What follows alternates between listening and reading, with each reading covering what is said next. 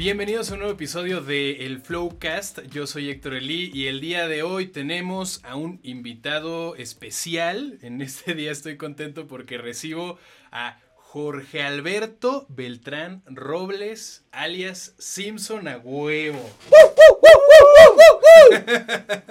¿Cómo estás? Muy bien, Héctor, ¿y tú? Yo contento por recibirte, siempre es un gusto platicar contigo y ahora en este nuevo formato llamado el Flowcast, que ya le estabas haciendo tú una idea hace rato, el Flowcast. Muchas felicidades, Héctor, por este nuevo cotorreo que me abraza y me siento muy a gusto, güey. Y el nombre está chingón, güey. ¿Te gusta? Flowcast. Sí, creo que se nos ocurrió de la nada, como queremos hacer un nombre que involucre pues la palabra podcast y algo que tenga que ver con el slang del hip hop, toda la cultura del reggaetón, el rap. El movimiento urbano mexicano. Me incomoda un poco que lo engloben así como a los distintos géneros musicales, o sea, porque siento que cada uno tiene su propia esencia, su propia raíz, ¿no? Creo Sí. que luego, no sé si es por flojera o tratar de encasillarlo nada más en una sola bolsa, pero ¿tú qué opinas sobre eso?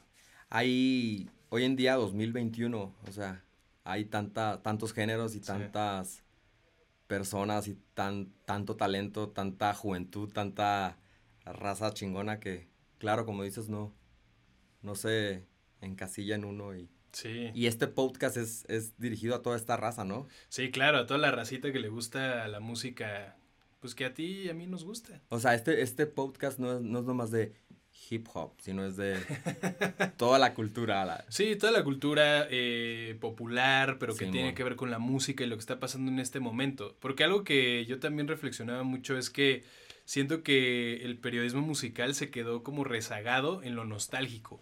Como que si no hablabas de rock, no eras un periodista de música, ¿no? Y siento que últimamente se han abierto más los espacios y hay gente más especializada en saber de distintos temas. Y en este momento, pues hablamos de hip hop, hablamos de trap. Bueno, el trap es parte del movimiento hip hop, pero pues de todos estos géneros musicales que se han ido como dando y que al final de cuentas son la música que se está escuchando en este momento, ¿no? Y creo que el periodista o la labor de muchos de nosotros es compartir lo que está sucediendo, ¿no? Saludos a Rock en tu idioma. Saludos a Rock en tu idioma. Voy a hacer mi podcast que es Rap en tu idioma. Rap en tu idioma, wow, estaría interesante. Simón. Rock en tu idioma, me metí en un problema el otro día justo porque puse un tweet. Vi por ahí un tweet tuyo. Sí, de Rock en tu idioma. Dije ¿te estabas medio quejando o estabas como cotorreando? No, pues hice un tweet así exagerado, pero bueno, Twitter también es para aventarse rants y si sientes algo lo dices y ya, ¿no? O sea, y en ese momento escuché por 15ª, 1000ª vez a Sabo Romo en la radio promocionando un concierto de Rock en tu idioma. Ay, qué y entonces me provocó o sea, estamos viendo una pandemia y creo que no quisiera realmente ir a ver a Rock en tu idioma porque ya escuché miles de veces las canciones que interpretan. Entonces realmente pues estoy hambriento de nuevas propuestas y eso precisamente es de lo que vamos a platicar el día de hoy porque Jorge Alberto, tú has hecho una propuesta muy creativa, creo yo, para la música mexicana. Muchas gracias. ¿No? ¿Crees que pasó eso desde Arre o en algún otro track que hayas escuchado de Simpson atrás? Yo creo que siempre Simpson Ahuevo ha sido un proyecto que tiene algo genuino que no tienen otros proyectos porque tu personalidad de alguna manera la proyectas en pues Simpson Ahuevo, que es tu alter ego, porque yo sé que a ti te gusta que te nombren, que te llamen como te llamas, que es Jorge, ¿no? Sí, Jorge. De hecho, un disco se llama Jorge. Exacto. Y me gusta que me llamen Jorge por ustedes, por la gente querida, por la raza que me aprecia y así. Y el Simpson, que es este personaje que su pasión es subirse a los escenarios y dar show y poner el ambiente con la raza, me gusta también, me agrada. Claro. Y no me desagrada que en la calle voy caminando por ahí y me dicen, Simpson, ¿qué onda? ¿Me regalas una foto? Sí. Simón, con gusto. Pues sí te conocen. ¡Hey, Jorge, qué onda! Una foto, sí. Simón. Voy muy seguido a una comida corrida ahí cerca de la casa y ahí los de la cocina me saludan y, Simpson Ahuevo, ¿qué onda? ¿Qué rollo ahí? Sí, o sea... Un consomé. Sí te dicen por el nombre artístico. Sí. Te llaman por el nombre artístico. Y a lo que te refieres con lo genuino, muchas gracias. Yo, desde morrito, Héctor. Todo empezó como desde la vestimenta. He sido muy, muy curioso. Con el ataque furtivo del desierto que empecé ahí a principios de los 2000. Sí, pues toda esta ropa holgada y toda esta inspiración por los grupos que veíamos en el cable o que caían los discos que iban los primos de repente a Estados Unidos y guacha este grupo. Sí. Después como que siempre tuve esa libertad de ir a alguna rapeada y no salir con la típica ropa holgada. A lo mejor me ponía una playera Banana Republic tranquilo así, sí, casual, un pantalón no holgado, una visera, ¿sabes? Y lo importante aquí es que siempre me he sentido muy cómodo. Uh-huh. Y en la música creo yo que muy valiente me he sentido al componer, me gusta realmente surfear y volar y tirarme como gorda en tobogán y no pensar en qué van a decir o... ¿Sabes? Me gusta como explorar mucho siempre. Yo te diría que Simpson Ahuevo es un personaje, no personaje. Ah, ok. O sea, es decir, bueno, así lo interpreto yo. Sí. Porque creo que no es un personaje forzado, más bien es una parte de ti que sale al escenario y que de pronto te conviertes en otra cosa completamente distinta. Y de todas formas es algo diferente a lo que existe, porque no es como que te vistas con ropa holgada porque quieres aparentar ser como muy rapper. Exacto. ¿No? O sea, eres tú, pero al final de cuentas es como tu alter ego que sale a interpretar como toda esta música que has hecho. Gracias. ¿Recuerdas esta canción, Manos de Anillo? Uh-huh. Y el video musical. Claro, sí. Lo hizo Santiago Fábregas, un compadre de aquí de la Ciudad de México. Buen director. Y creo que también por los gustos ahí de los visuales de los videos también resalto mucho, ¿no? Mi estilo, en este caso en Manos de Anillo, como Santiago recopila. Son imágenes muchas son imágenes de su familia, de estos videos de tomadas por la cámara de la Handy. Sí, de la Handycam. Y por ahí, si recuerdan, salgo yo en un video también tipo VHS con sí. Que fue la graduación de la secundaria. Hay un caso muy curioso que en la secundaria había una morra, Cintia, que siempre me hacía fotografías, Héctor. Y cuando ella siempre llevaba una handy a las posadas, en este caso a la graduación y cada vez que tenía oportunidad me grababa, me filmaba.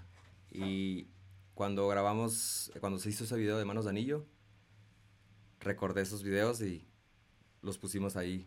¿La contactaste? Ajá. Y le dijiste, oye quiero Cintia, los videos que ¿ya era tu novia o qué? No, simplemente una morra que le gustaba filmar.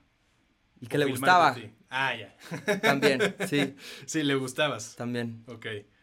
Y chingón. Sí, le platiqué, oye, voy a hacer un video vamos a recopilar diferentes videos y recuerdo que tú siempre grababas. Sí. Rólate. Y sí. Ok, y te los compartió. Simón. Y no te dijo, oye, un cafecito. No. Solo una mención. Una mencioncilla. No, pues sí. Ahora, a mí siempre me gusta empezar, pues, platicando así, ¿no? Tranquilamente, pero también sobre, digamos, el timeline, ¿no? La historia, la línea del tiempo. Entonces quiero ir platicando sobre cómo fue la evolución artística de Simpson Ahuevo, pero también como persona, como Jorge Alberto. Eres de Hermosillo, Sonora. Simón. Y eres de la capital. Sí, de la capital de Hermosillo, Sonora. ¿Cómo fue crecer ahí en Hermosillo y sobre todo en la capital? Porque hace rato platicamos fuera de cámaras que, bueno, el Charles es de Revolución, ¿no? Bueno, espero no equivocarme, Charles, si nos estás viendo. Pero, de la Rebo, Simón. De la Rebo. Y tú eres de la capital. Y seguramente hay diferencias, ¿no? crecer en un barrio como esos y tú crecer en la capital. ¿Cómo fue crecer ahí en la capital? ¿Qué recuerdas de tus primeros años como ser vivo? Para empezar, un chingo de calor. Ok. Antes hacía un chingo de calor, güey. Hoy ha cambiado y así. Sí. Recuerdo una infancia muy chingona, muy bonita. Así, güey, era el 89, güey. Uh-huh. Recuerdo que salió Batman 1 de Tim Burton con Jack Nicholson y estaban las Tortugas Ninja, ¿sabes? Sí. Nos abrazó mucho la infancia con todos los juguetes, con las clases presenciales, con los cotorreos. Qué loco decir clases presenciales, ¿no? Sí. Porque ahora mismo, pues eso es ya un concepto, ¿no? Antes de decir clases y ya, ¿no? O sea, ajá. Pero clases presenciales. Ir a la primaria, al primero y segundo de primaria. Bueno, está bien chingón porque tengo recuerdos desde el kinder, Héctor. Ok. Estuve en un kinder que se llama Arnold Hessel y bien chingón porque, pues, en las clases dibujar y de repente se hacían como campamentos ahí todos los niños. Tengo mucho recuerdo de los lunches con estas cajitas clásicas. O sea, ¿todavía te acuerdas de He-Man, Ok. El sándwich, el juguito, Tengo recuerdos cabrón de esa parte, o sea, wow. Tengo recuerdos de los accidentes que pasaban ahí en el kinder. Recuerdo mucho uno de un morrito que se tropezó y se pegó así, pum, en la frente y pum, le empieza a salir sangre. Fue impactante acá. ¿Fue tu primera experiencia gore? Sí, cabrón, güey. Al final llegó la ambulancia y se lo llevaron. O de los mismos nervios que tenía la raza, güey. Y pobrecito un morro le dio diarrea, por ejemplo, en la mera clase. Puras cosas así acá. O sea, ¿te acuerdas de las cosas traumáticas también? También. Y de las maestras que eran cabronas así con uno. Que te portabas mal y te agarraban la oreja así de repente. Ok. Eran de las rudas, ¿no? Sí. De las cancelables, ¿no? Hoy sí, en día serían canceladas por medio internet. Como...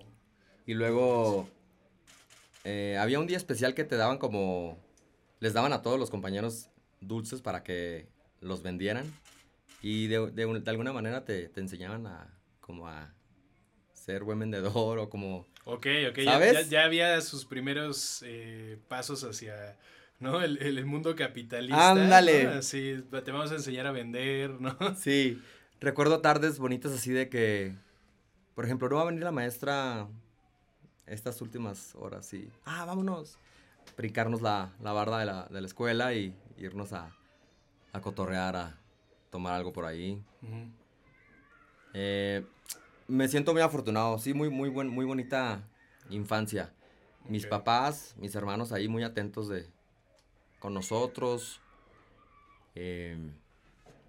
los primos, la familia, estas reuniones que hoy en día se extrañan porque ya no son como antes, Héctor, así los diciembre, ¿sabes? Sí. Que estaba toda la familia completa. Sí. Los tíos abuelos, los tíos eso, que Héctor. No conocías, ¿no? Eso, el primo que ni en cohete, lo veías cada año, ¿no? Sí. Oye, ¿y en qué momento, ahora platicabas de que tenías familiares, ¿no? Que iban al gabacho y traían música, ¿no? Sí. ¿Cuándo fue que conociste por primera vez lo que haces hoy en día, que es, pues, digo, son muchas cosas las que haces musicalmente hablando y hoy en día más, eres muy diverso musicalmente hablando, pero ¿en qué momento conoces el hip hop? Yo sé que te pasó este efecto Vanilla Ice, ¿no? Que fue como el que detonó todo, pero a ver, cuéntame la historia de cómo conoces el género al que te empezaste a introducir como músico. Con gusto, compa. Yo creo que la primera canción, el primer video, así que fue del video de estos vatos de los de Naughty by Nature, uh-huh. Los de Hip Hop Hooray. Hip Hop Hooray, gran rola. Sí. Y también muy de la mano con el grupo de Onyx. Uh-huh. O sea, te digo estos güeyes porque son los que por el cable en la televisión, en MTV, el 91, 90 por ahí, fue lo primero como que lo vi y me encantó como, pues la actitud de estos vatos, ¿no? Ese flow, me transmitió, el flexeo, ¿no? me voló la cabeza. Ok. Y bien chingón porque no nomás era el hip hop lo que me inspiró, lo que me atrapó, sino también como Nirvana, ¿sabes? La neta, el rock mexicano. Uh-huh. Me tocó como toda esa saludos furia. A rock en tu idioma. Simón, saludos a los Caifanes. A los Caifanes. Al su disco El Nervio del Volcán. Gran disco, ¿no? Café Tacuba, sí. La Maldita Vecindad. Y también grupos locales, Héctor, de Hermosillo, Sonora, de punk, por ejemplo. Sí, es cierto. Puedo nombrar algunos como La Vieja Loca, Tiner, grupos que en Hermosillo andaba ahí la raza tocando y haciendo desmadre, güey. Uh-huh. Y sí, Vanilla Ice también fue parte del desmadre, inspiración de ver el video de su canción esta famosa, que olvidé el nombre, ¿cómo se llama? Ice, baby. Ice. Y copiarlo, güey. O sea, ponerme mi carnal y yo a bailar, ¿sabes? Las reuniones familiares, los cumpleaños, ponía la canción y a bailar ahí. Ahí empezó el desmadre, güey. O sea, eran los 90s y eso fue lo primero que me sacudió el cerebro. Y era como que ya me empecé a alimentar. Incluso hay una historia. Con los amigos ahí de la cuadra hicimos un grupo. O sea, yo hice una batería con botes y con los platillos los hice cerca de la casa hay un taller de ductos de estas refrigeraciones centrales, pues por el mismo calor que hace en la ciudad. Entonces, llegué a ir al taller a pedirles que me hicieran la forma de los platillos y no tengo fotos, no tengo documentado, pero hice una batería bien chingona ahí en la casa y... O sea, tú la mandaste a hacer prácticamente. Yo la hice. Ok, tú la hiciste. Pero ese detalle de los platillos... De los platillos. Sí me lo hizo un mecánico ahí de los del taller. Wow. ¿Sabes? Por ejemplo, los que van aquí, ¿cómo se llaman? Los hi-hats. Simón. Había una nevería ahí muy cerca de la secundaria y llegué a ir a pedirles cuando se les acababa el helado que me regalaran estos potes que ya no servían, entonces los volteaba y los colocaba acá. ¡Pum! El bote acá abajo de pintura, otro acá y los platillos acá. Muy básica, pero yo en el sueño tripeando como si fuéramos Nirvana, por ejemplo, en este caso. Y haciendo ruido ahí. Ahí empezó, creo yo, pues todo este gusto por la música y todo esto empapado por lo que estaba viendo en la televisión. Y lo que te iba a decir es que a mí me gusta mucho hacer comparaciones de la música con la comida por alguna razón, no sé por qué me gusta metaforizar el hecho de que cuando preparas un platillo, ¿no? O sea, un estilo musical, necesitas ingredientes. Y creo que cada artista tiene sus propios ingredientes, ¿no? Es una receta única y no se va a repetir.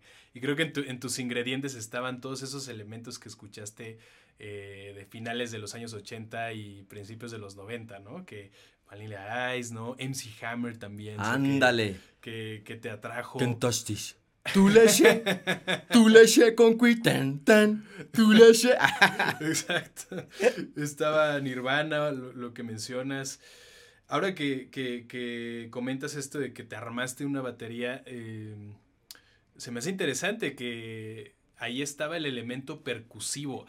Hace como 3 días terminé de ver la serie de Mark Ronson, no sé si la has visto. No. Acaba de sacar una serie que se llama Watch the Sound. Le pusieron el arte del sonido en Latinoamérica, por alguna razón. Pero hace como una, digamos, una exploración sonora por distintos elementos, que si el autotune, que si los sampleos, que si las máquinas de ritmo. Y al final digo, no por spoilear, pero al final del episodio de los sampleos dice, algo que debe tener siempre es mucho funk.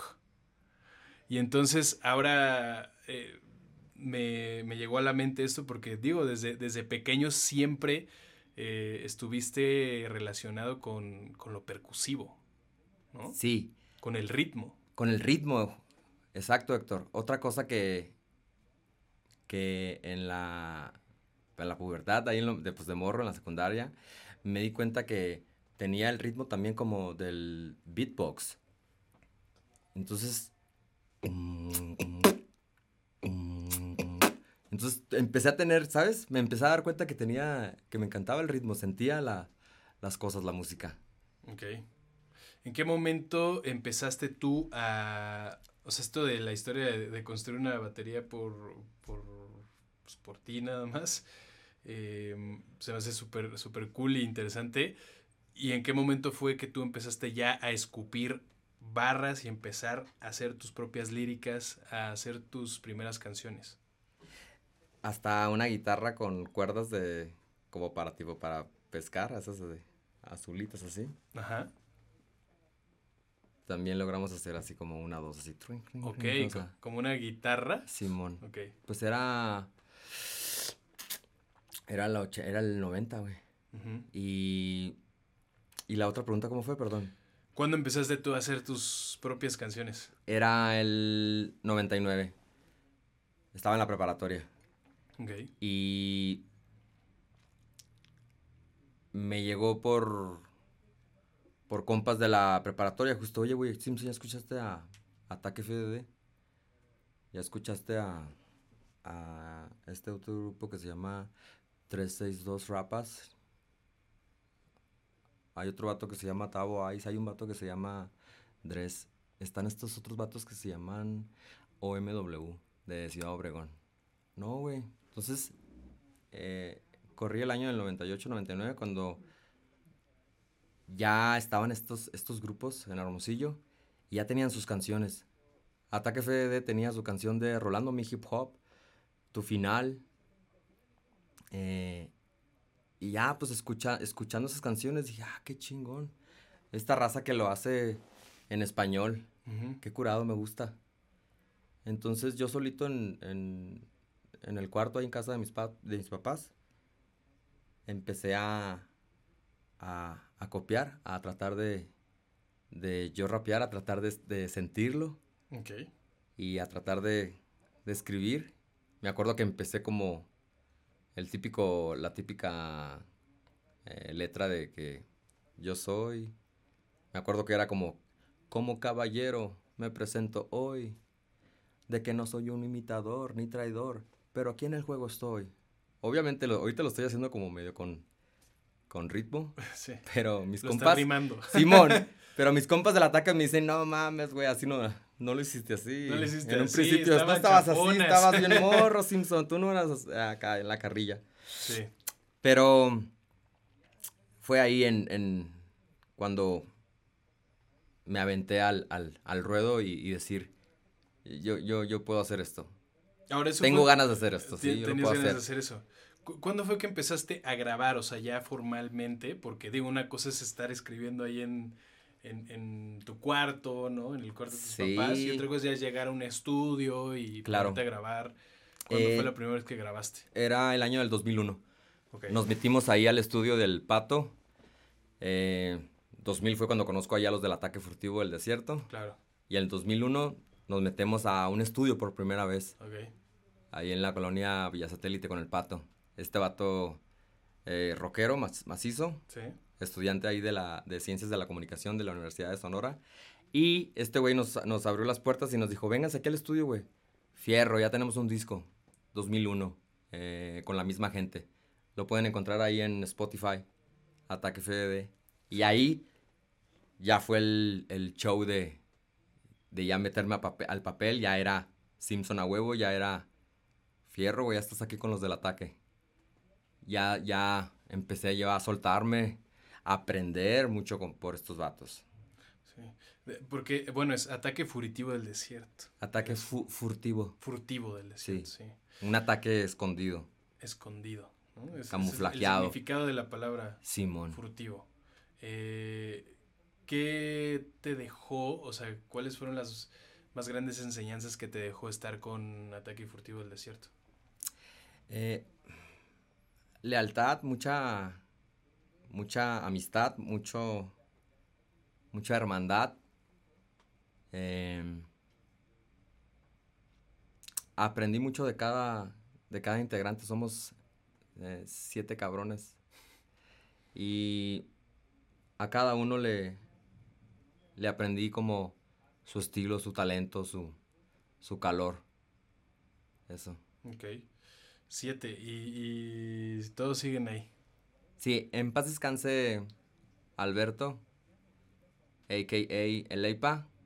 Él falleció hace unos 7 años atrás. Gran talento, gran voz. Una voz ronca.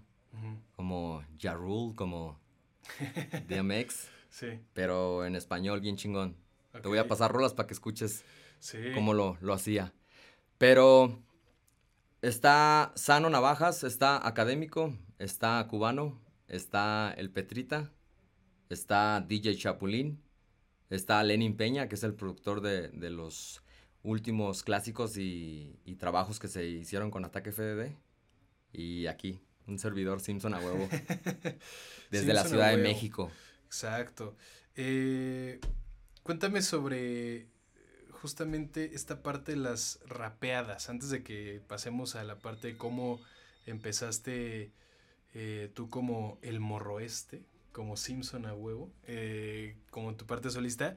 Cuéntame esta parte de las rapeadas, o sea, siento que es muy importante cuando a la hora de hablar de música, hablar de los lugares de origen, por eso ahorita estamos hablando mucho de Hermosillo, Sonora.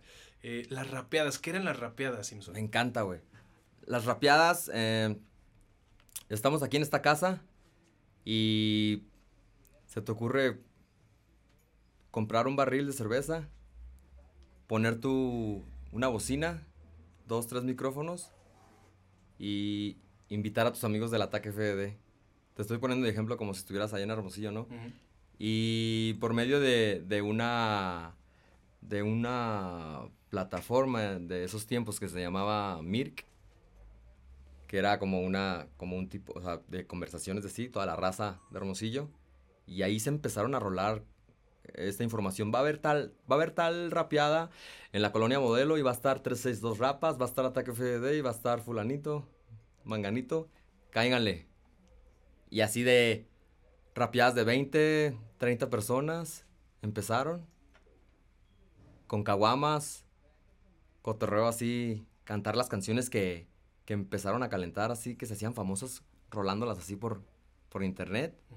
Y iba la raza de las diferentes colonias a apoyar a estos grupos ahí de Hermosillo. Uh-huh. Y ahí nos dábamos cuenta que había raza en Ciudad Obregón, había raza en Navojoa, había raza en los diferentes municipios del estado de Sonora. Entonces nosotros en Hermosillo hicimos mucha química con la raza de Ciudad Obregón, que son otros maestros para mí, son grandes personas que también aprendí mucho de ellos y me enseñaron mucho. En este caso los OMW, Yostailingo, El Perro Loco, Son Clan, hay raza muy pesada en Ciudad Obregón, que en esos tiempos acá eran lo fuerte macizo. Okay. Entonces, así se daban cuenta entonces de que existían más personas que también hacían rap, sí, que también estaban involucrados en todo esto. Simón. Okay. Y muchas se hacían en la cochera y muchas se hacían en el patio. Y así empezó, pum, pum. Pero muy rápido ya, Moisés Mendoza de Rima y Razón hizo los primeros eventos ya, pero ya en un local ya más grande, en la cancha de básquet y ya con más talentos de Baja California, de Ciudad de México, de Sinaloa, en este caso el Hotel Bárbaro.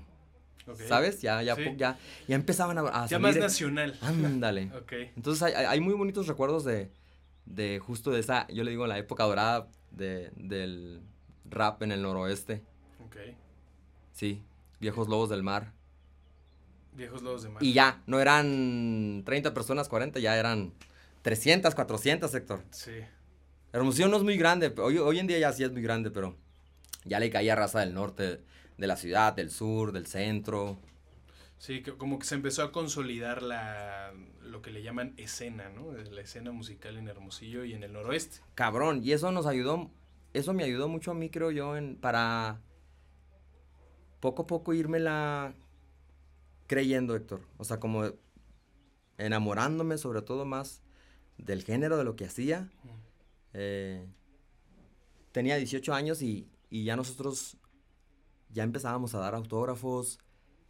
Estábamos en el parque, estábamos en tal calle, andábamos ahí cotorreando y pasaban los carros escuchando nuestras canciones, ¿sabes? Wow. Y eso era muy...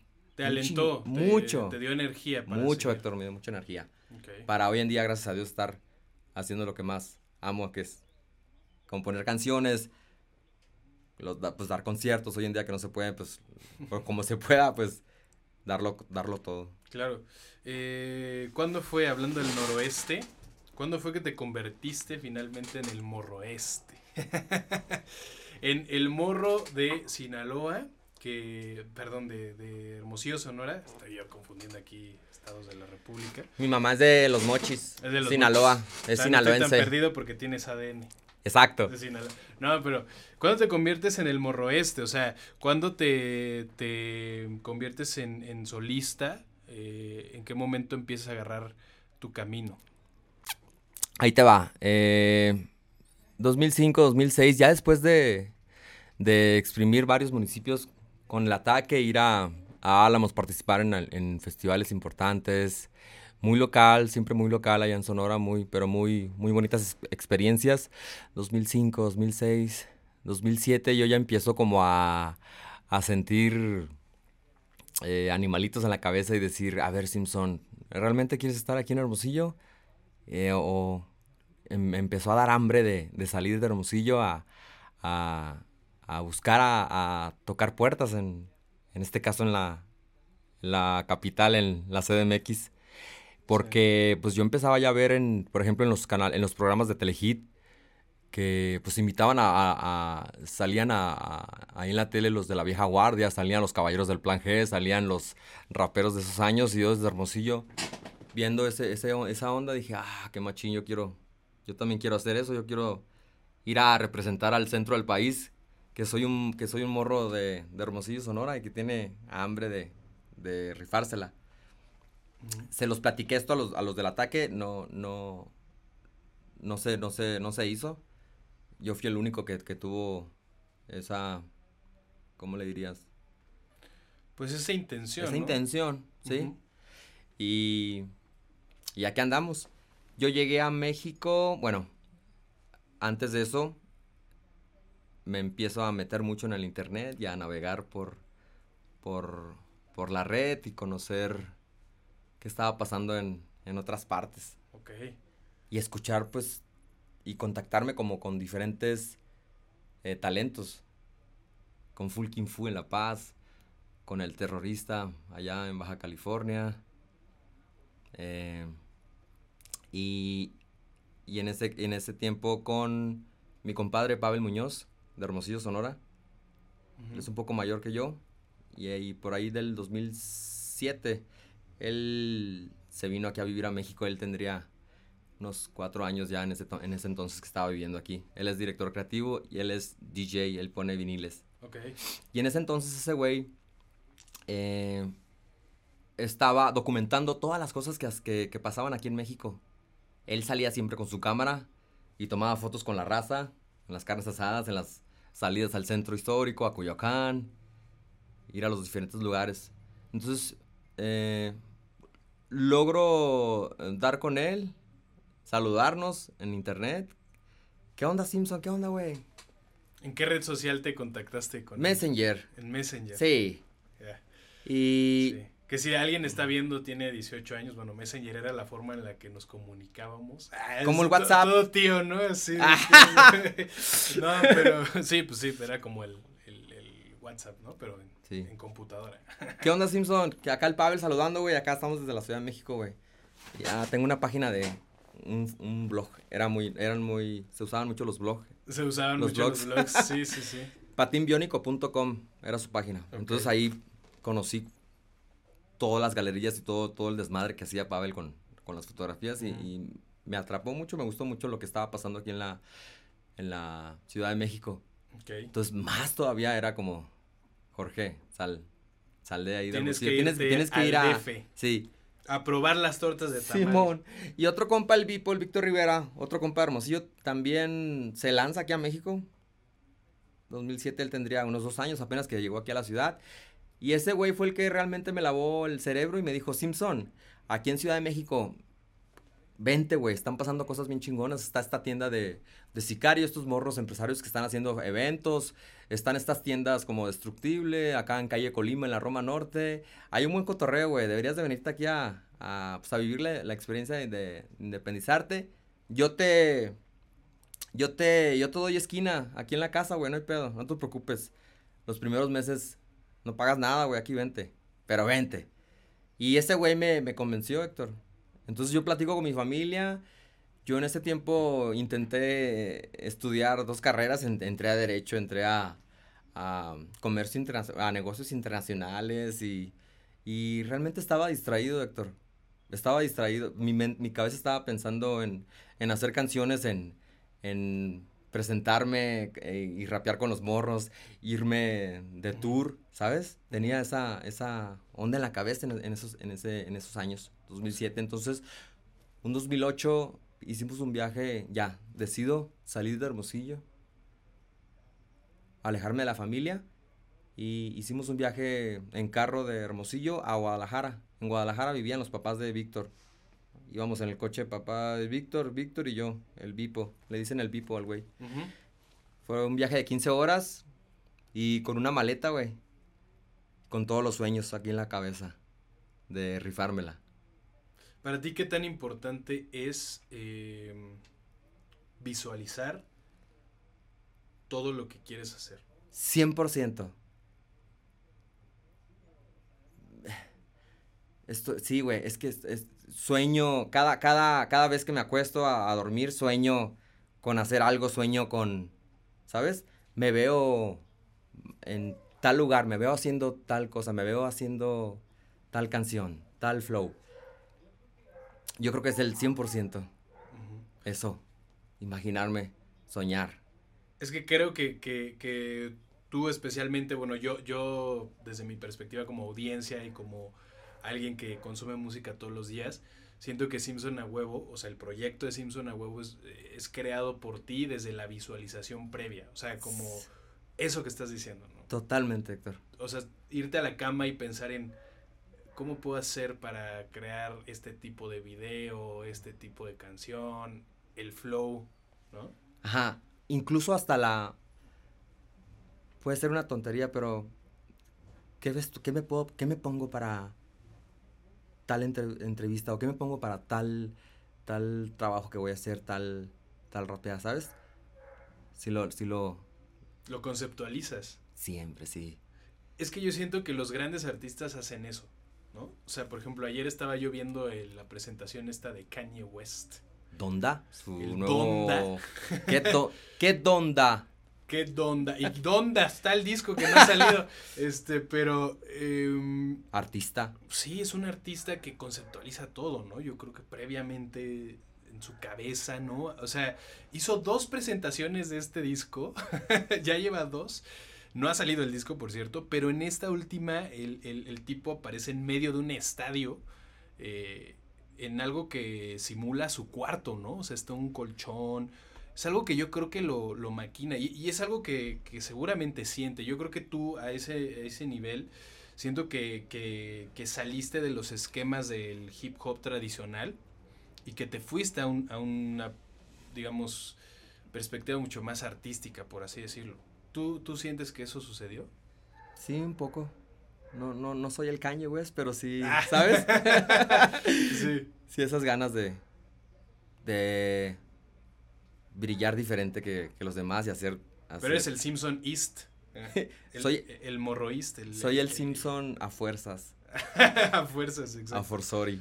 Sí, yo creo que pasó algo así, pero a ver, antes de platicar sobre esa faceta, obviamente tienes, pues, en tu discografía muchísimas canciones muy buenas, ¿no? Gracias. creo que hace rato lo platicaba, ¿no? Hay una rola que tengo en mi playlist de rap en español, ¿no? Así de obligada, que tiene un sampleo de Money de Pink Floyd, que me decías que la produjo DJ Chapulín. Simón. Gracias al DJ, ¿no? Simón. Todos esos álbumes, ¿no? El Morro 2014, creo que fue el año, y creo que lo habíamos platicado en algún live, ¿no? Creo que fue el año en el que Simpson Ahuevo despuntó todavía más, ¿no? Sí, y ahí iba para allá, que cuando ya yo llego en 2008 aquí en la Ciudad de México y empiezo a presentarme, tengo chamba ahí en Sicario y entro como vendedor. Soy muy buen vendedor, empiezo a rifármela ahí en la tienda y a presentarme con los clientes. Soy Simpson, soy de Hermosillo. Aparte de que soy buen vendedor, soy rapero, mira. Puedes escuchar tal rola. En ese tiempo ya tenía manos de anillo gracias al DJ. Y a la par, muy inspirado por las fotos de Pavel, empiezo a hacer fotografía, Héctor. Eres el fotógrafo de Rhodesia, ¿no? Fui el fotógrafo de Rhodesia. Sí. Empiezo a agarrar el mismo cotorreo que Pavel. Pavel ponía discos y me decía, Simpson, cuídame la cámara, güey. Y voy a tomar fotos, va, Simón. Entonces, pum, empezaba a tomar fotos. Las veíamos y era, a la verga, es que chingón, tan buenas estas pinches fotos, pinche Simpson. Te rifaste. Entonces, le saqué jugo ahí también a eso. Tuve que hacerlo también. Y en Sicario me contratan y me dicen, güey, vente a los eventos a hacer fotografía, vente a chambear. Entonces, tengo chamba de eso. Y conozco a mi hijo por ahí 2010 y me dice, Simpson, vente, cáile a la casa, hay que hacer música, güey. Y ahí es cuando nace este disco, el Morro güey. ¿Cómo se te ocurre hacer un concepto muy personal, pero que adaptaste también como esa parte de tus orígenes? Y creo que no llega a ser como Arre, que ahora platicamos de esa faceta, pero sí es como soy un morro del norte del país haciendo música, ¿no? Soy el morro una portada muy icónica donde tú apareces, ¿no? Es una fotografía tuya adaptada al cover. ¿Cómo se te ocurre hacer todo ese concepto? Se les ocurre mucho a mis compas, justo a mi hijo, que es el productor de todos estos beats, de la mayoría. Bones también participa en uno de ellos. Órale, el Bones, saludos al Bones. Simón. Y el Morro creo que mi hijo entre nosotros se nos ocurrió el nombre. Y mi hijo es un genio, es una pistola en los beats. Entonces, el funky, ¡pum! Sí. Mextasis fue mi hit nacional en ese año. Sí. Y muy funky. Ajá. Sonaba muy duro funky el trastezote. Sí. Entonces fue soltarme, fue subirme a estos diferentes beats que yo no había probado antes, porque ya, pues yo, de Hermosillo, con los beats de Lenin Peña y con otros productores, fue un cambio. Un poquito radical, por así decirlo. Ajá. Y yo ya estaba muy Ciudad de México. Yo tenía todo este cotorreo de las fotografías, de ir a los eventos grandes de los conciertos, a los clubs, captar a las morritas más chulas de la fiesta, a la raza tirando el desmadre. Entonces lo combino con la música de mi hijo, y es por eso que sale Mextasis, sale este flow de gas, también muchas vivencias sentimentales de desamor, ¿sabes? Eso mucho lo bajo en los tracks. Sí. Manos de Anillo es un gran ejemplo también. Hasta la fecha no me la suelta, a la raza le gusta mucho, güey. Sí, claro. Entonces me siento afortunado y bendecido de conectar con la raza por el sentimiento que dejo en los beats, en la música, güey. Sí. Entonces creo yo, es un gran disco el del Morro güey. La portada es gracias a Lady Mercury, Ed La Fuente, gran compadre. Buen productor, ahorita ya no hace música. Ok, pero en ese tiempo estaba ahí. Sí, Simpson, hay que hacer esta portada, güey. Nos fuimos a un estudio vintage, muy clásico ahí. Ahorita ya no existe, güey. Hay una avenida en Avenida Cuauhtémoc. Recuerdo el nombre del señor en silla de ruedas, el señor Adolfo. Ok. Te hacía la foto, güey. Entramos al cuarto, güey. El cuarto había muñecos así bien oldie, güey. Sí. Entonces, esta chamarra famosa de los Looney Tunes que tengo, me la puse y ya fue como que... Como fue en un estudio de fotografía tradicional. Ándale. En la Ciudad de México, ¿no? Con un don que te atiende acá, ya que tiene sus años de experiencia, ¿no? Con toda los ornamentos así de los años, no sé, ¿no? 70. 70, yo creo que sí, 70. Sí, como que los estudios fotográficos en los 70 estuvieron muy en auge, ¿no? Cabrón. Y es una gran portada. ¿Sabes Sí, qué es muy buena ¿sabes qué me portada. encantaría, Héctor? Hacer unos viniles de este disco, güey. Del morro bueno. trae muy fino, güey. Estaría bien fino. Les traigo uno aquí, güey, para ponerlo acá. Estaría bien chido, mi Simpson. Estaría de lujo. No, sí. Creo que fue una etapa muy de mucho crecimiento para ti. Mucho. Te empezaron a invitar a festivales también, ¿no? Exacto, en esa época, güey. mucha cobertura mediática. Yo me acuerdo que ahí fue donde Simpson Ahuevo, con toda esa cobertura, con todo ese espacio, ¿no? En distintos lugares, ¿no? No se me olvida, Héctor, el primer festival, el primer Vive Latino en 2014. Gran año, grandes años. Y se antoja un festival, pegarle unas patadas a un festival, pero bueno. Sí, está complicado por está complicado. De la pandemia, pero bueno, pues ahora pasando, digamos, a tu etapa más, yo diría personal, ¿no? Por ahí del 2018, según yo. Sí, justo. Jorge. Simón.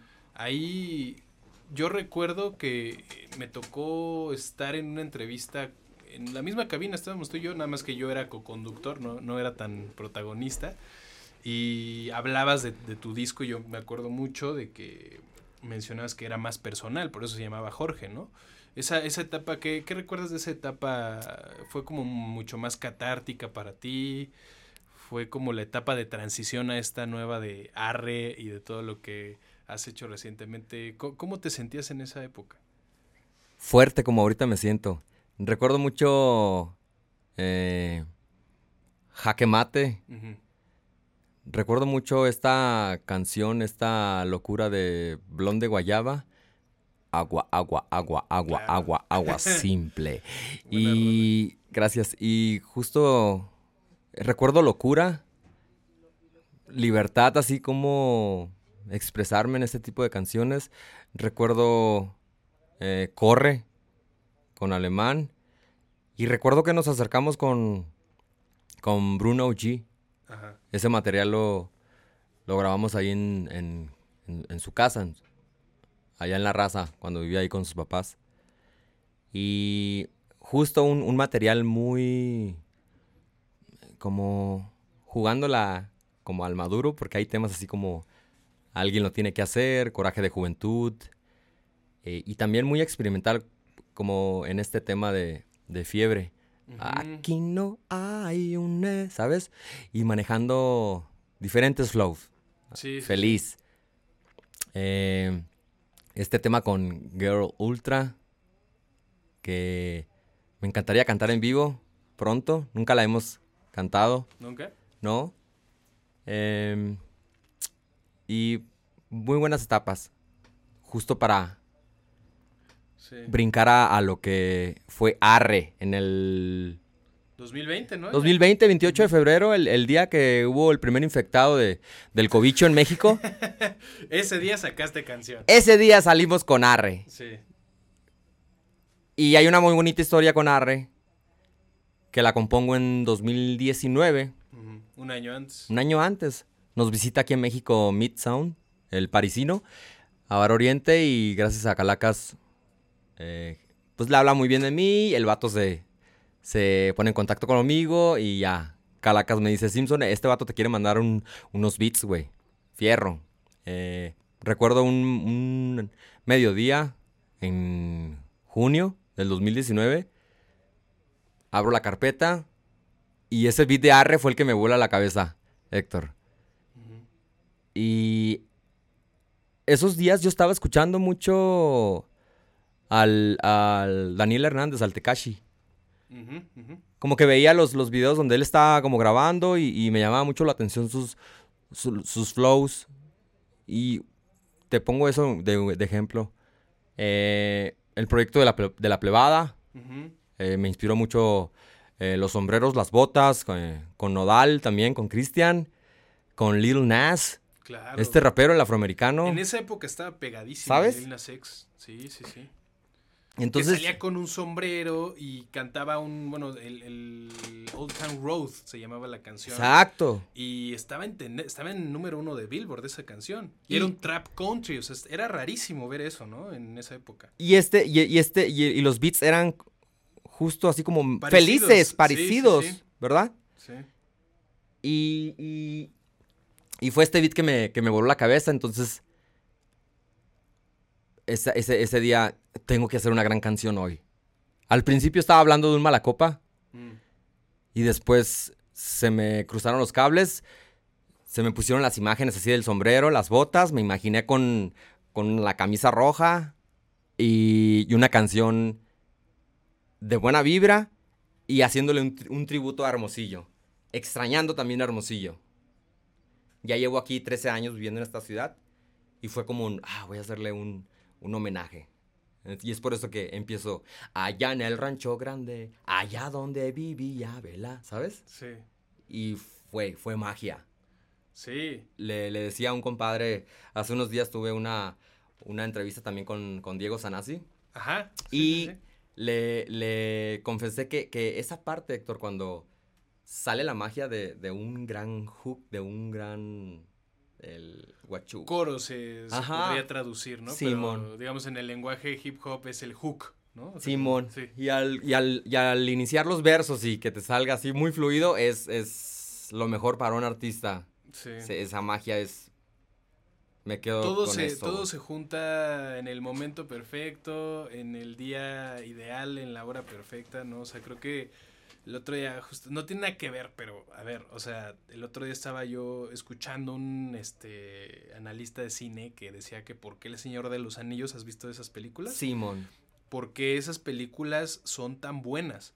Y te explicaba detalle por detalle, como el guión, la producción, el montaje, etcétera. Y decía, es que esta película la hicieron con cariño, con pasión, las personas correctas, todo se juntó, porque además son megaproducciones, ¿no? Para que fuera una gran película, es una de las mejores películas de nuestros tiempos, y te explica por qué, y te argumenta y todo eso, y yo justo me quedé pensando, ¿cómo logras hacer un proyecto con buena calidad y con pasión y todo? Pues es que todo se junta en el momento ideal, ¿no? O sea, ¿no? Las cosas te pasan al mismo tiempo, ¿no? Creo que eso pasó con esta canción. Justo. Y mi mamá dice que haga las cosas con amor. Entonces, eso es la clave también. O sea, divertirte, concentrarte y hacerlo justo así con amor y todo te sale bien, todo te fluye, güey. Y ahí empezó entonces la etapa de Arre, donde todos te empezamos a ver con el sombrero, con las botas. Sí, pero Ajá. 2018, Héctor. Ok. Hicimos un viaje al Ejido, donde nació mi mamá, en Los Mochis, Sinaloa. Y también, pues yo soy muy visual y cada vez me enamora más como cuando voy a Hermosillo y veo y escucho nuestro acento y veo cómo se viste la raza, los old school, los de la vieja escuela, los señores. Los chalinos. Los chalinos, los sí. los con sombreros, las botas. Y eso rápidamente me abraza que pues yo soy de ellos también, yo formo parte de ese flow también. Sí, de esa cultura. De esa cultura. Hicimos un viaje a Sinaloa y fue cuando me compré por primera vez las botas y el sombrero. Okay. No tenía bigote en ese entonces. Entonces, ahí me sentí muy cómodo y hasta la fecha ya es cuando ya empecé te dejas el bigote. Ándale, Simón. Te pones las botas, ¿no? Empiezas a mostrar esa nueva faceta. Simón. Oye, y quiero hablar de un tema en particular, porque después de Arre creo que es una obra que cae como anillo al dedo a la época en la que se lanza, como lo que decías tú, ¿no? Estaba toda esta como parte muy no sé cómo llamarle, pero muy performática, ¿no? Un Tekashi 69 haciendo estas cosas como muy extrovertidas y como, ¿no? O sea, como muy coloridas, etcétera. Lil Nas X haciendo esto de ponerse también bota, sombrero, hacer una canción de trap country o como le digan. Simón. Y creo que en México sucede Simpson Ahuevo con Arre y es como, wow, o sea, esto está sucediendo también en México. Y lo llevas pues al plano musical y al plano también, que es lo que quiero hablar, el plano visual. ¿Qué tan importante para ti? Y lo has dicho, lo has mencionado varias veces aquí, o sea, en este tiempo en el que estamos platicando. ¿Qué tan importante para ti es lo visual en la música? 100%, muy importante hoy en día, 2021.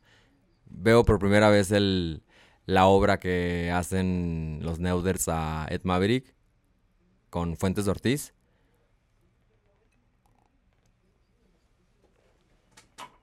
Y a la verga, me voló la cabeza. Y ya tenía yo lista la canción de Arre. Y rápidamente, como te digo, se me vinieron las imágenes de... Me vi con sombrero, con la camisa roja, el pantalón negro. Y nos ponemos en contacto rápido con los Neuders. Y a decirles que, oigan, queremos trabajar con ustedes.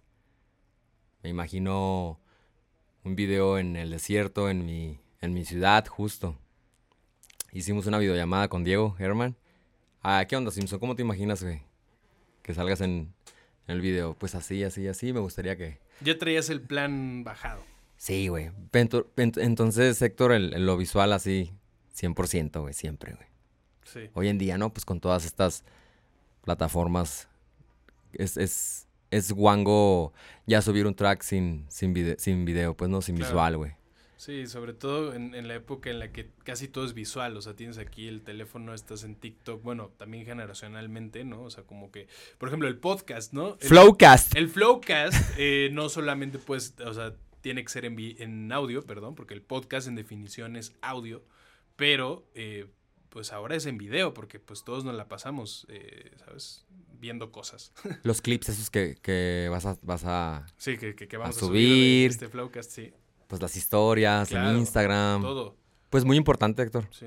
Yo creo que no, pues va a seguir durando, ¿no? Va a seguir esto más adelante. Sí. Ahora también hay una parte importante porque, a ver, o sea, sí, todo es visual y todo es videos, stories, Snapchats o TikToks, pero debe de haber congruencia entre el concepto que traigas también con lo que quieres proyectar también en la parte visual. Y eso creo que lo tienes muy claro, sobre todo por lo que dices, los Neuders, que para quienes no conozcan al crew, bueno, pues es un crew que hace video, ¿no? Que filmó este video de Fuentes de Ortiz de Ed Maverick, casi todos los videos que has lanzado a partir de Arre, ¿no? Según yo, los Arre, Neuders. Duele, Órale...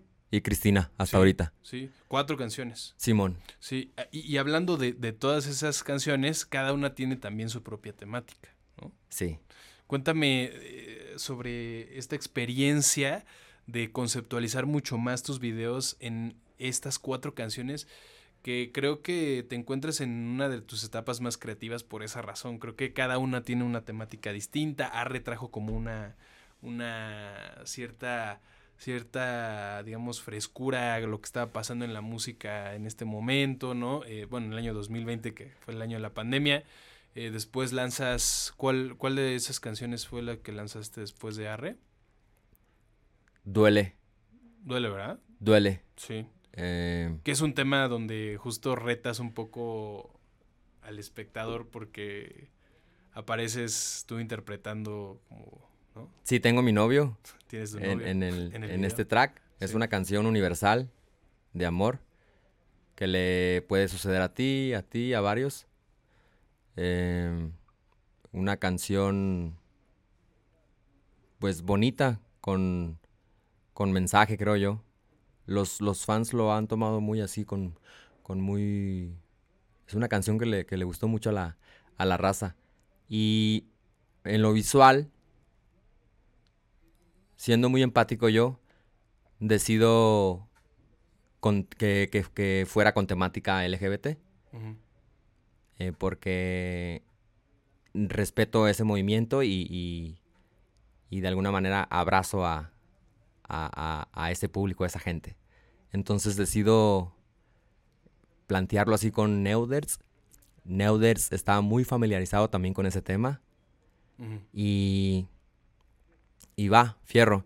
Si estás seguro, Simpson, que quieres este cotorreo, Simón. Y si te tienes que dar un beso con tu novio, te lo vas a dar, Simón. ¿Sabes? Entonces como que en carrilla, ¿no? Con estos vatos. Y se logró tirar este mensaje en esta canción. Okay. Fue algo fue divertido porque Diego nos dejó de tarea como tener unas videollamadas con Joel y yo, que es mi novio en esta obra. Y fue como, pues, conocernos, platicar qué me gustaba a mí, qué signo era. Sí, como si fueras a interpretar un personaje en una novela. Ándale. O una película. Pues. Creo yo que esto lo hacen en las películas, los actores y así, ¿no? Tienes que llevar bien, bueno, no llevar bien, pero, o sea, tienes que interactuar con tu protagonista, con el personaje con el que vayas a llevarte más, ¿no? Hicimos dos videollamadas, recuerdo, y cuando nos fuimos, llegó el día de filmar, nos fuimos a filmar a Cananea, Sonora, en la sierra. Uh-huh. Hace frío ahí. Hay cabañas, está muy acá, muy sierreño el pedo, ¿no? Mucha sierra. Sí. Y de camino también nos pidió Diego que nos fuéramos juntos. Y entonces, para el momento de filmar, hubo mucha química. Realmente nos vemos enamorados en la obra esta. Okay. Entonces estoy contento por el resultado. Pensábamos que iba a haber un 50 y 50 de comentarios negativos y positivos, Héctor, y al final nos llevamos la sorpresa que fue más lo positivo, güey. Porque se siente natural, creo yo. Ajá. Y además, creo que tú has traído, una vez más, una propuesta distinta en la escena nacional, en la que hemos visto como históricamente, ¿no? Que el hip hop, de hecho lo estaba pensando hace rato, porque mi hermana me dijo como, es que a mí Kanye West no me cae bien porque le dijo bitch a Taylor Swift en un video y además le arrebató el premio, ¿y te acuerdas de todo ese? ¿Bitch le dijo? Sí, en una canción, en Famous, ¿no? Que dijo, I made that bitch famous, así dice en la canción. Y que muchos se justifican, también topaste este tema de la semana pasada en el que DaBaby hizo unos comentarios ahí en un festival, que hizo un shout out, pero en el shout out agregó algo que no debía de haber agregado y dijo algo así como de todos aquellos que son mis fans y están aquí en el escenario, seguramente ninguno tiene VIH, algo así dijo.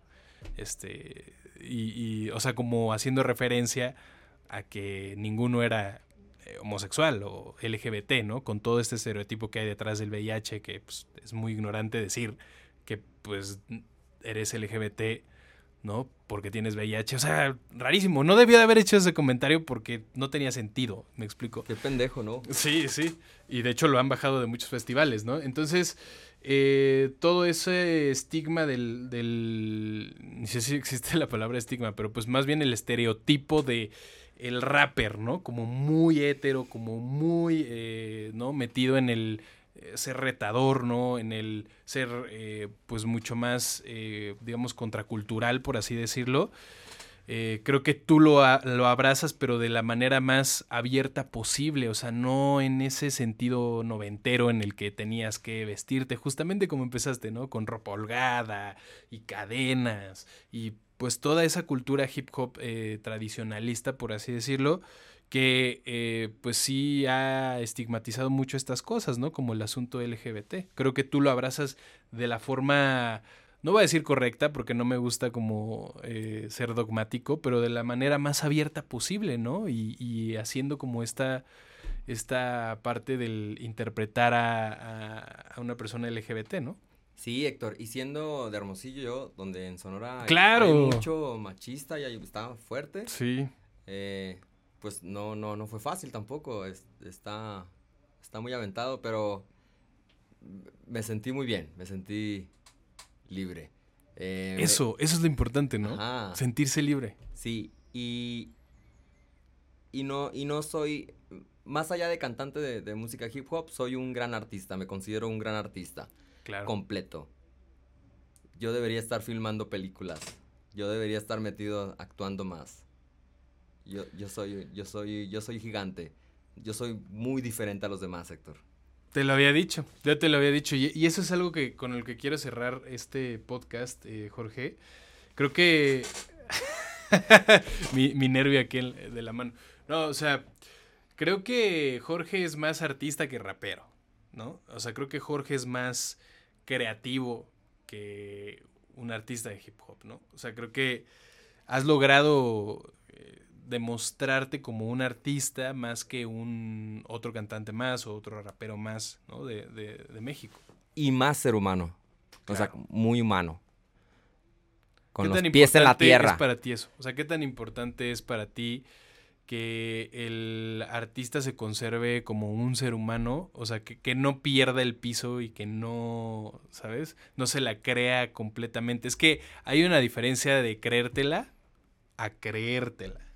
Claro, que ese creértela que dijiste al principio sí es muy importante y es lo que hice en algún momento en mis inicios. Sí. Y que se pierde, Héctor, de repente se pierde.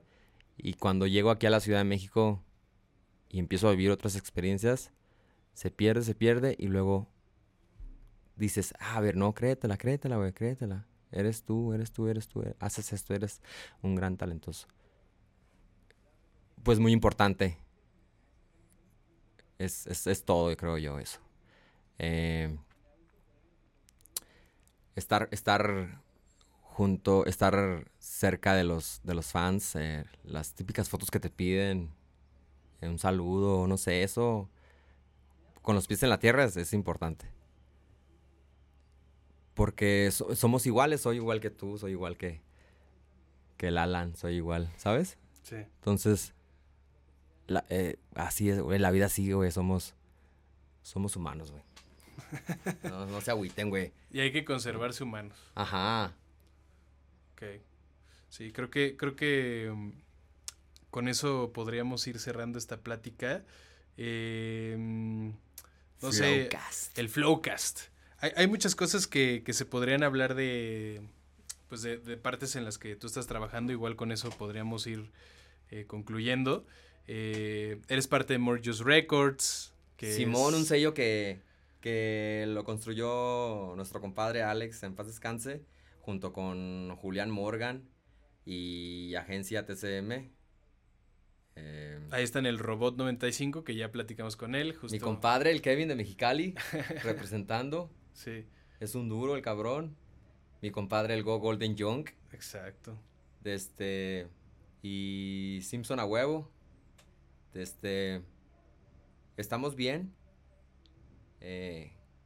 Creo que somos un poco infravalorados. Sí. Pero no nos agüitamos y somos felices haciendo así la música que últimamente hemos presentado. Somos chingones y estamos a gusto con el público que nos abraza hoy en día. Quiero mandar un saludo muy especial a la raza, a los miembros del Simpson Ahuevo Team, ahí en el Cara del Libro, en el Facebook. Saludos. Que me sacan una sonrisa siempre, cotorrean y estamos felices con la raza que está con nosotros ahorita, pues. Sí. Pero y seguimos soñando y seguimos sobre la idea, construyendo el castillo. Sí. Alex creo que nos dejó así la carretera bien planchada y vamos hasta topar con pared. Okay. Así a seguir representando México. ¿Qué sentiste tú cuando se nos fue Alex? Ahora platicábamos mucho de eso y digo, tal vez es algo muy íntimo y personal, pero sí. Yo te compartía que, bueno, Alex Malverde, manager de varios artistas, ¿no? Tuvo su papel muy importante en la escena mexicana. Empezó con pues artistas que ustedes ya conocen, ¿no? Hay los chismes, ya sabes, del rap mexicano, de que pues por qué se salió de la homegrown, pero bueno. Con Rebel Cats, empezó con los Rebel Cats, ¿no? Después ya le empezó a entrar como más esta onda del y en rockabilly empezó, ajá, y luego ya después rockabilly, ajá. Pero bueno, Alex, de cualquier forma, ¿no? Creo que fue parte fundamental para la construcción de la escena nacional y ya en los últimos proyectos que tuvo, bueno, estuvo More Just Records, trabajaba también con el Jera, Saludos al Jera también si está viendo el podcast, ¿no? Compadre también. Y bueno, pues, ¿qué fue, o sea, cuál fue la sensación que tuviste cuando pasó esto de Alex? Tristeza. Fue pues muy de impacto, así muy, pues agüitados todos. No esperábamos que el virus se lo llevara, pues. Nosotros imaginábamos que lo íbamos a ver afuera, ya teniendo una vida más sana, cambiando sus hábitos y siendo más fuerte. Pero no fue así.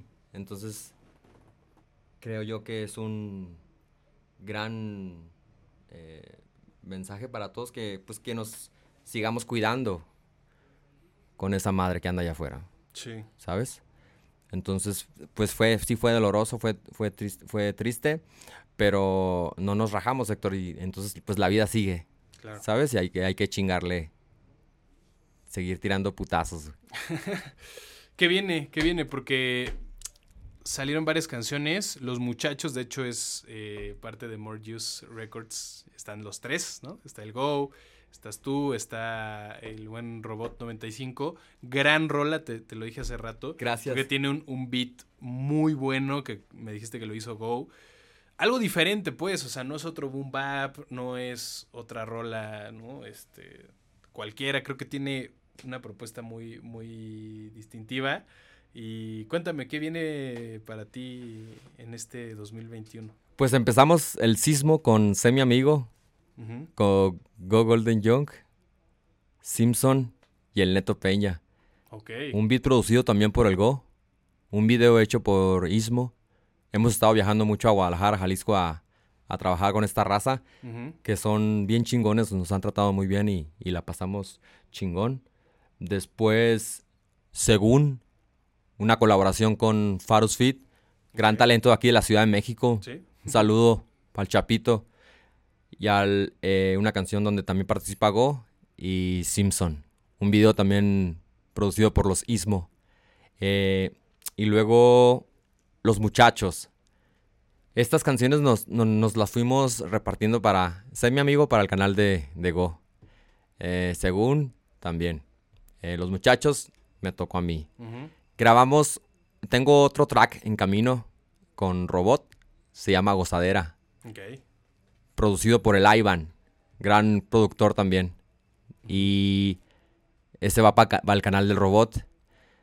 Tuve la oportunidad unos meses atrás de trabajar con mi compadre, el Carlitos, el Charles Sanz. Sí. Hizo como una especie de camping en Tala, Jalisco, si no me equivoco, un lugar muy bonito, muy boscoso. Trabajamos un track con Adán, vocalista de la Golden Ganja. Sí. Charles Skinny y Simpson. Con un beat por BCN Cristo. Sí, el BCN. Simón. Y saludos al BCN. grabamos otro track, Charles Sanz y yo, que se llama Colores, producido por Trill House, que próximamente viene en camino. Okay. Ya ahorita están mezclando esa canción. Ya viene. Colores. Simpson Ahuevo y Charles Sanz.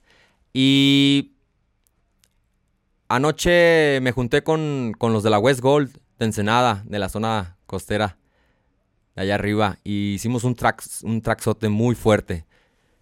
Y viene otro track con mi hijo, otros tracks con mi hijo, y voy a sacar como un EP después de 6 canciones que ya me falta poco para terminarlas y estoy contento. Sí, ya casi listo. Entonces viene mucha más música y estoy contento. Excelente, Jorge. Oye, pues me dio mucho gusto recibirte aquí en el Flowcast. A mí también, Héctor. Muchas gracias, neta.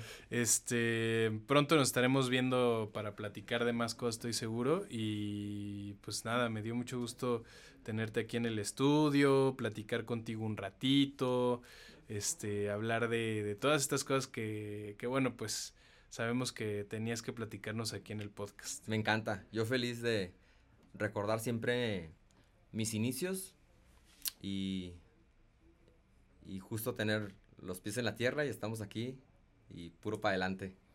Pues gracias a todos los que vieron este episodio del Flowcast. Simpson. Saludos a los miembros del Simpson Ahuevo Team. Saludos a la familia Beltrán Robles, a todo Sonora, Sinaloa, todo México. A todo México. Es un buen día y se les nota. Yo soy Simpson a fuerzas. Visiten mis plataformas digitales. Ayuden escuchando música. Cáiganle al perfil de YouTube. Vean las obras que hemos hecho. Y paz y respeto. Cuídense. Beso en la cola. Saludos.